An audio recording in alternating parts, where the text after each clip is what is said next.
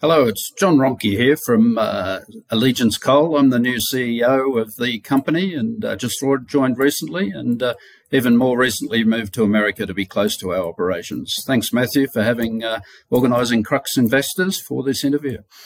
Pleasure, John. Look, thanks for coming on the show. Appreciate it. You're a new guy on the block, but I've got to talk about Mark Gray, last guy we interviewed. I think the question people want to ask is why would he go and sell a block of 3.8 million shares days before an announcement, which kind of, ruined the share price? You have to address that to Mark, Matthew. Mark, was in the process of backing out of the business. He'd brought myself on as CEO. He'd brought a very successful American, Paul Vining, on as chairman. And he was looking to his future and realising he needed to diversify. So that's all I can say about that. Do you think it's appropriate that he's still on the board? Look, Mark did a great job of putting these assets together in Allegiance Coal. And we've got two operating assets for a junior coal company. That's a very strong position. And we've got two good development assets. So I think it is appropriate that he remains on the board.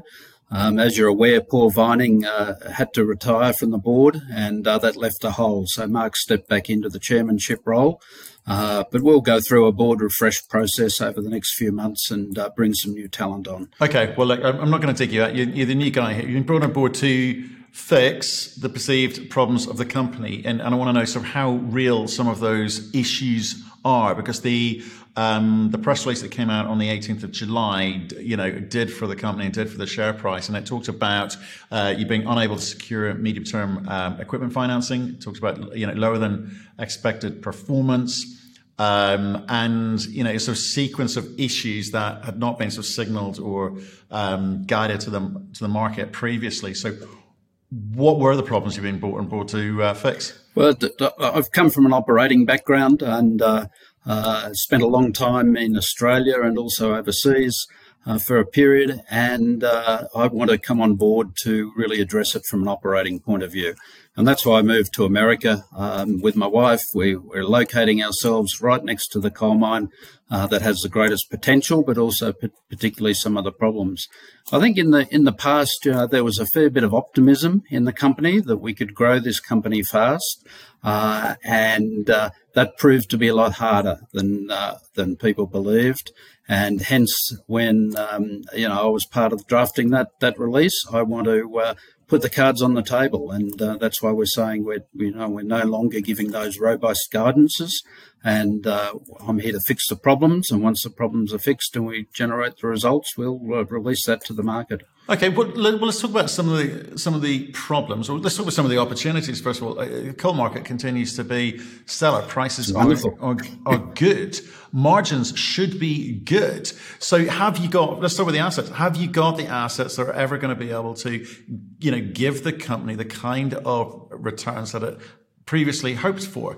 I think there's different problems at each mine. So let me address the mines individually. The New Elk mine, as I mentioned, has probably got the greatest potential. It's got a wonderful resource base, but it's also a fairly remote mine. And that's been difficult for us to attract the workforce that we need in order to reach the productivity levels that we're expected.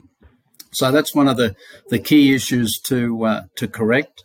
The way we're going to go about that is introducing a 7-day production profile over the next few months and be able to pick up additional shift workers by being able to attract them using an attractive roster. So I came from Queensland. We operate many mines up there on a 7-day, 7-off basis. And so we're going to structure ourselves so that we head in that direction. We're not there yet. We haven't got enough people to fully man that. But that's the proposition over the next month or two to attract those people. Okay, so that's one thing. What else we got? Yep. The other issues are the equipment reliability issues at the mine, particularly the continuous miners. The continuous miners we put back into service when the mine was originally conditioned. It sat out on the surface for 8 or 9 years while the mine was on care and maintenance. And so they're also fairly dated, very old electrics in their system. They're Joy electric systems. So we've started an overhaul program and to put very modern electric systems into those miners. The first miner is due to come back next week, and that's been overhauled by Philips Global, and it'll have a Siminco control system right throughout, and a new triple VF drives in the tranding motors.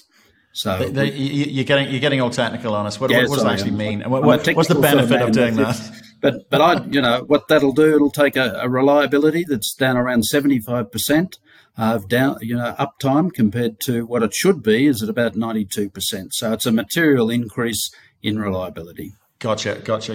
And then what does that convert to in terms of dollars for you? How does that improve things? Well, we've spent about $800,000 on this first one. The second one will also be about $800,000. And that's part of the reason that we've gone into this entitlement offer to raise funds at present. So they're probably when you look at stuff like that, John, you go, right, I'm going to spend $800,000 here, but it's going to give me a 2x, 3x return in terms of productivity, or how do you measure it? Yeah, well, the productivity will come because of the uptime, the improved uptime. But the two important parts are the equipment itself and then the right people to also maintain the equipment. So they go hand in hand. I do need extra maintenance staff to bring the equipment up to scratch, and to be able to maintain that in a professional-like way. Right. So we've got staff, we've got equipment. What else do you need to fix? They're the main two issues at the moment. If I fix those issues over the next 2 or 3 months, I'll be a happy man, and we will generate additional tonnes. We're running, at about an average of 20,000 tonnes a month, and we need to get that up to 30 and 40,000 tonnes a month, and that's where we're heading. Right. Okay. So new people cost money because there's training involved. That increased wages presumably in this current environment. You perhaps have to do some kind of fly in, fly out type solution. Potentially, yes, yeah. We're talking so, two different groups at the moment. There's some opportunities. There's a couple of mines that have got issues. One's shutting down completely, so we'll be out trying to recruit experienced people who know what they're doing to participate in our place. Right, and so where are you at with the money you need to make these two sets of improvements? Well, we commenced just before we go there. Let me talk about Black Warrior Mine, sure, because that's the other operation. It's also in expansion mode at the moment and building up. It hasn't happened as fast as what it was, and that was in relation to the some of the financing issues. But we've now cracked most of that, and we're commissioning a D11 dozer either next week or the week after, which will be the first of two to bring to the mine. We've commissioned one out of 2 new drills that will come to the mine, and that additional capacity will actually reduce our overburden removal capacity using dozer push and bring down the operating costs. So with those 2 steps, it will be completed by December, and that will give us a run rate that will be profitable and reduce our costs. Funding, we've recently kicked off the entitlement offer. We were successful in raising $15 million on the Australian stock market from the institutional component. We've nearly completed the retail component. That finishes on Monday of next week. And then if we don't get to the full entitlement offer, we've got a couple of months of marketing the shortfall. So a combination of that funding and where I think we'll end up with the new Marco sales agreement will give us the run rate that we need and the cash flow that we need to make sure that we can be successful, Matthew. I mean, obviously, the press release recently about Marco not doing what they said they were going to do, needing a bit more time on their side, that won't help with those conversations. It doesn't lend comfort given the backdrop that we're coming from, right? Yeah, we were pretty disappointed last week when we came to the conclusion that they weren't going to honour the payment structure that they'd signed up for. However, as an interim solution, we've struck a rate this week where they will continue to provide our inventory finance process, so that delivers us cash flow. That's on the basis of a price of $210 a tonne, and they'll provide 85% financing as it's delivered to the stockpile at the port. We're following up and continuing discussions to finalise what the sales contract will look like. And as soon as we do that, we'll release that to the market as well. But at the moment, it's looking pretty. It will be okay. It won't be as good as what we believe we were going to achieve and what we've previously released to the market. But I think we'll end up in a position that is certainly okay in relation to our costs and will give us an adequate margin for the next 12 months. Okay, but how does one end up in a situation like that? Look, there's lots of kind of traders around, and you got presumably in this market a kind of choice of people to work with.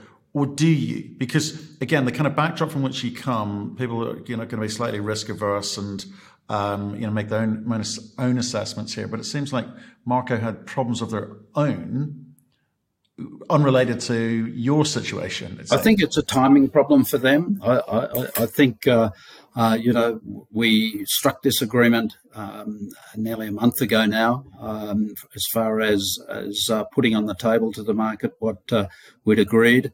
Marco were unable to fix those sales as quickly as they expected into Europe, and the market moved against them in Europe. And so that meant they were in a position where they were going to be out of pocket if they commenced this business. However, they continue to make some progress overseas now, and I think very soon we'll know what the final outcome is. Right. Okay. As far as other opportunities, we because of what happened late last week, we've certainly gone far and wide and looking for other opportunities to sell our coal, and those discussions will continue.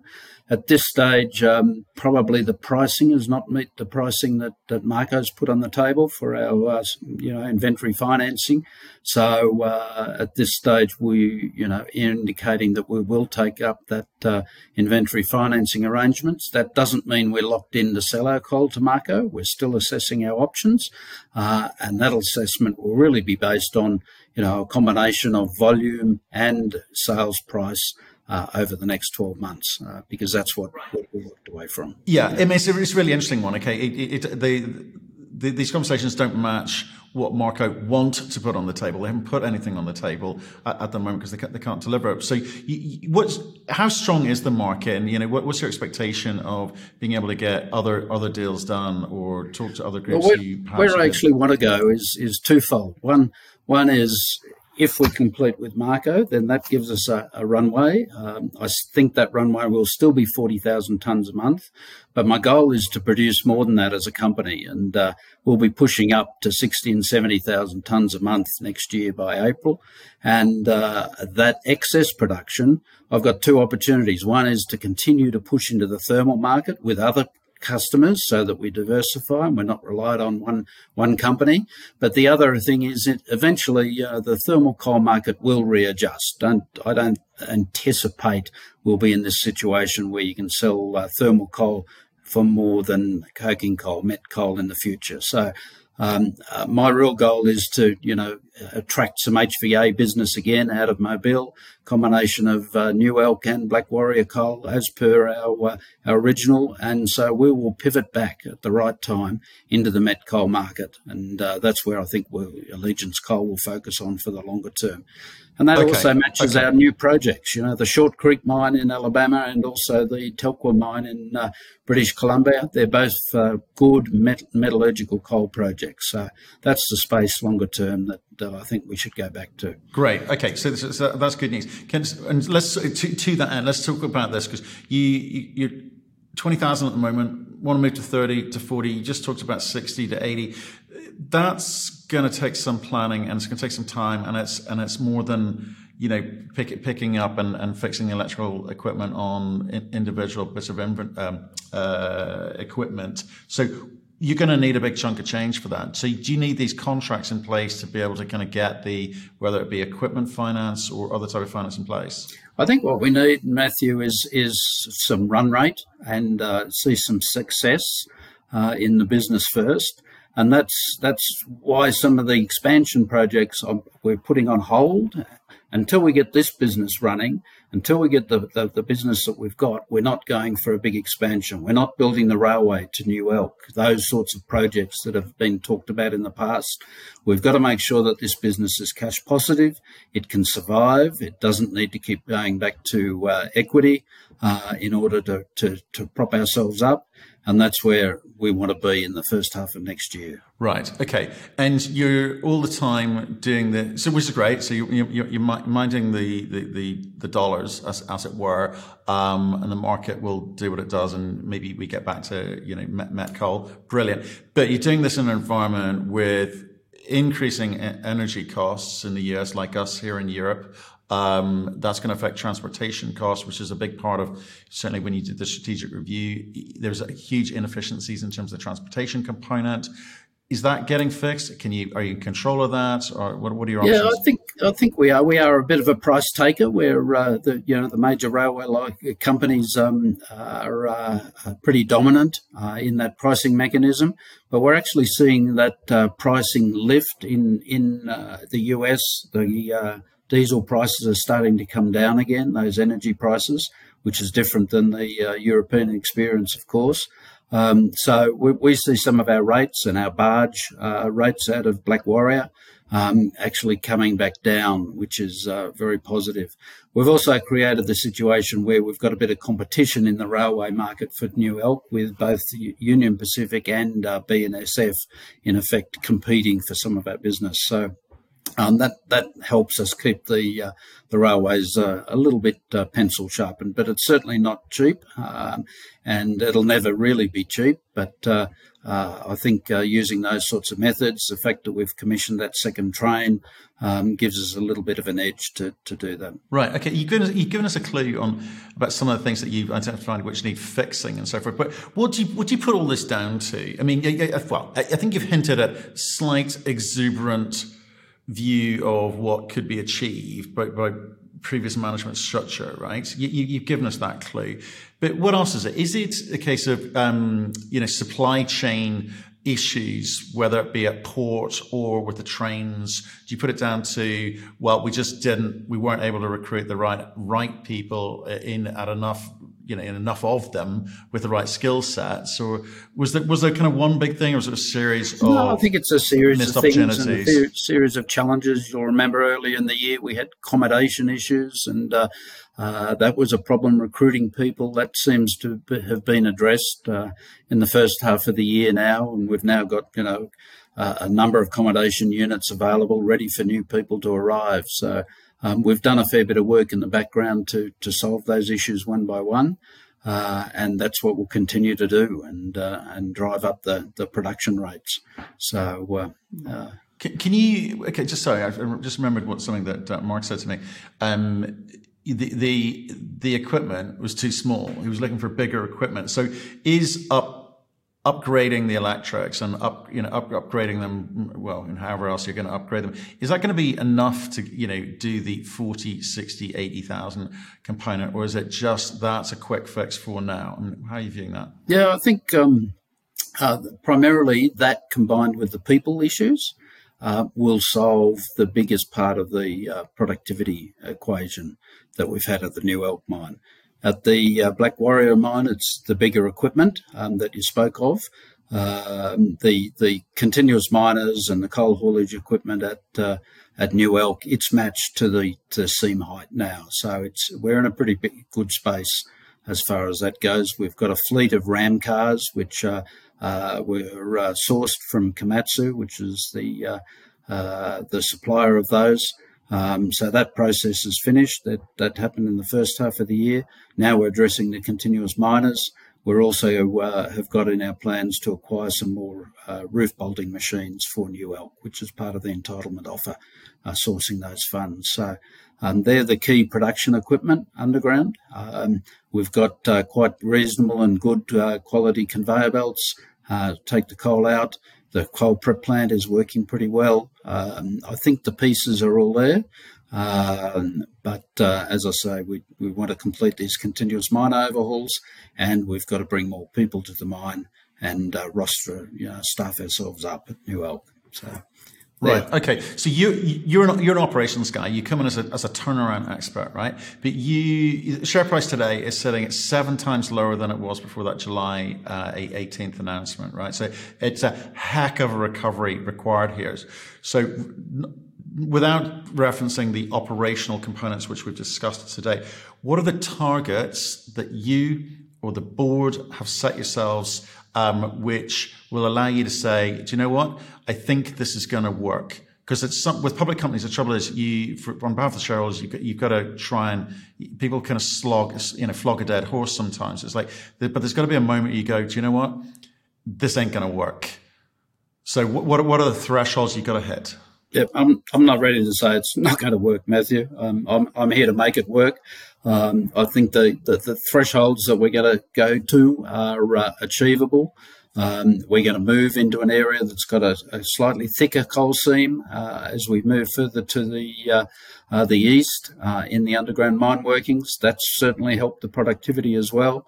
But, I know I sound like a broken record, but fixing the continuous miners and investing in better equipment and investing in some rosters that will attract people to the mine, they are the two major issues that are going to give us the edge. Now, we haven't solved them yet. I'll be the first one to say, okay, I've asked for this time. Let me come back to you in after the Christmas holidays and tell you where we're at, and then I'll give you an indication whether we're very much on the path to success or whether we're still bashing our head against a brick wall and not being able to get the right team in place. I think the continuous miners, this is a really test for the overhauls once we get this machine into work. And it's not only a test for us, but also for our supplier we're using, Phillips Global. And we're really looking forward to them proving to us that they can do the good work and the reliability will be improved. So those are the components that are going to make this place work. I think Black Warrior is on a good path at the moment. It's well organised. It's got a repeatable mine plan, taking strip after strip in the open cut mine. And I'm very confident that place is going to be at where we want it by December. Okay. So let's say New Year, you're going to be able to come to the market and say that this is working or not. Yeah. Is that what you're saying? Look, okay. I think, numerous investors have talked to me and said, look, there's been a bit of a dearth of communication and I've apologised to them and said, look, I've been getting my feet under the table, understanding what the business is, understanding what we need to do, and I've been loath to go out there and make promises because that's what we've done in the past. Now that I'm on a path of doing that, I think the investor communication does need to and will improve. So that's my promise to shareholders. Good stuff. I'll see you next week. No, we should. I want to talk about one thing. Look, like I said, you're here to turn this around. Okay, your feet have been under the desk since August, and you've been assessing it. So I'm not here to dig you out. I just want to know what's going on, and you've been clear about it. So fair enough. There was a little sort of little present there potentially for shareholders. Proposed bonus issue of options. What's that about? Yeah, that was something that was proposed by our broker as we went into the entitlement offer place. And it really is, as it says, it's a bonus. They're free options. And it was put a marker out there that, we're languishing at 5 cents a share at the moment. That's not where we belong. We want to get back to 40 cents and then 60 cents and 70 cents. But on the way, the existing shareholders that are participating in the entitlement offer, the existing shareholders that have remained loyal and kept their stock rather than selling them, that's who we want to reward with that option. So the options are live for 3 years, and after we get to 15 cents, you're in the money, and it hasn't cost you a thing. So it's another way of enticing people to stay with us and to give them a reward when we're successful, Matthew. That's what it's about. Okay, John. Well, I appreciate you coming on coming on and spending the time with us, and promising to see more of us and other people, and update your shareholders as to where they stand with this. I look forward to speaking to you again soon. All right. Thanks, Matthew.